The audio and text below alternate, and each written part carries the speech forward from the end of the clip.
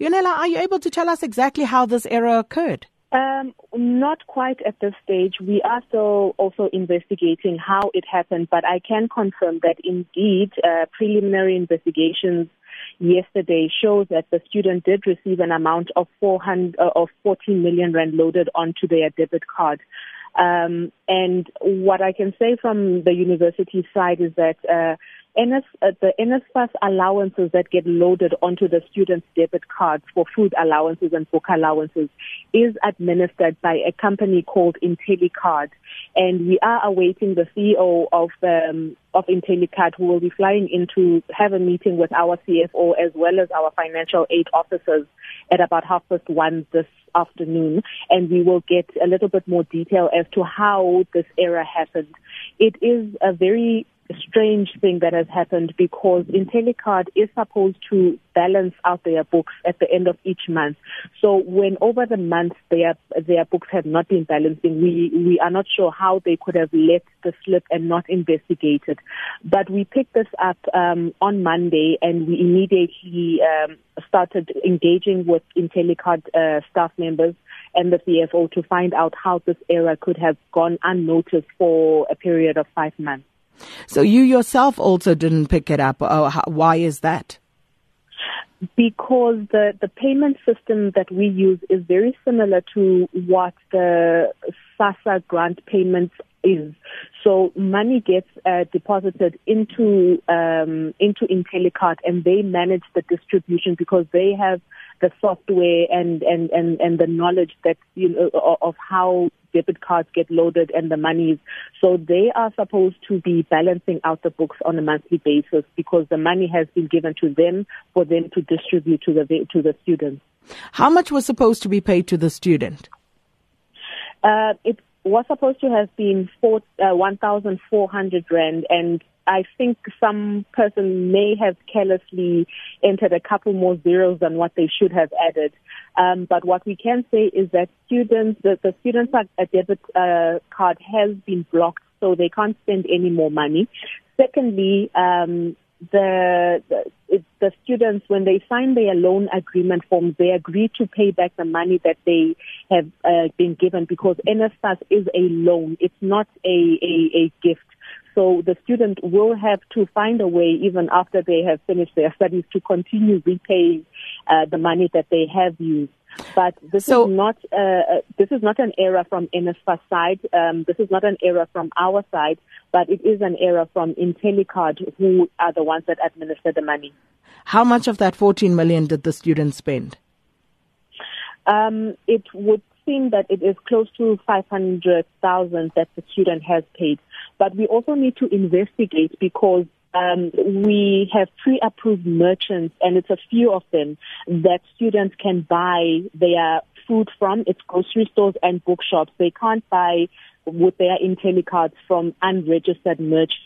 And those merchants are pre-approved by the university. So we're not sure at this stage how the student managed to what seems at this stage to be able to buy fancy clothes, fancy phones as well, because they cannot swipe their debit cards at unregistered merchants, and the registered merchants are limited to grocery stores in the vicinity of the campuses and residences, as well as selected bookshops. So at what point did the student report that she had received more money than she was supposed to? The student did not report the matter. This came to our attention through other students who are friends with her on Facebook, and she has been posting and quite lavishly demonstrating, that she's got great spending power. So that is how other students picked it up, and that is how it also came to our attention through one of the students just sounding the alarm to say there is something that's not quite right here. Will there be any action taken against the student? Most certainly, because the student has, breached they've breached a couple of rules in terms of what the money that they get is supposed to be used for. Secondly, for not reporting the amount of money that they suddenly had in their IntelliCard. So there will be some action taken against the student, and the student will certainly be liable for every cent of that money. that they have spent. Yonela Tukwayo, let's leave it there. Walter Sisulu University spokesperson, because I want to also squeeze in a spokesperson for NSFAS, Kagiso Mamabolo. Kagiso, good morning. Thanks for speaking to us. Thank you. So when did you become aware of this? Well, we, as the National Student Financial Aid Scheme executives, we were aware of this yesterday. And upon this shocking discovery, we took a decision to write to Walter Sisulu to first establish if the allegations are true, but also secondly to check if indeed this is a NSFAS-funded student. And only the university at this point was the only one in position of giving that confirmation. How often does this sort of thing happen?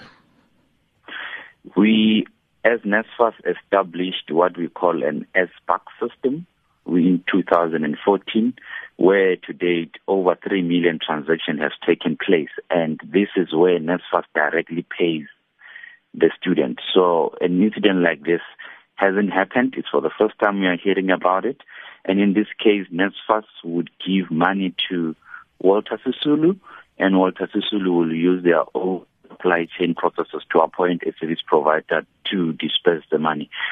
And that's why at this point as NSFAS, we are as shocked as everyone, and we actually giving Walter Sisulu an opportunity to explain and to also provide reasons how they will rectify this. But you heard what Walter Sisulu University spokesperson had to say, essentially, trying to absolve Walter Sisulu University from this, saying it wasn't them, it was the service provider. I joined the conversation very late, so I did not have an opportunity to hear the full interview. But also, we require Walter Sisulu to respond to our request in writing. So as I stand, NSFAS does not have any official response from Walter Sisulu in this regard.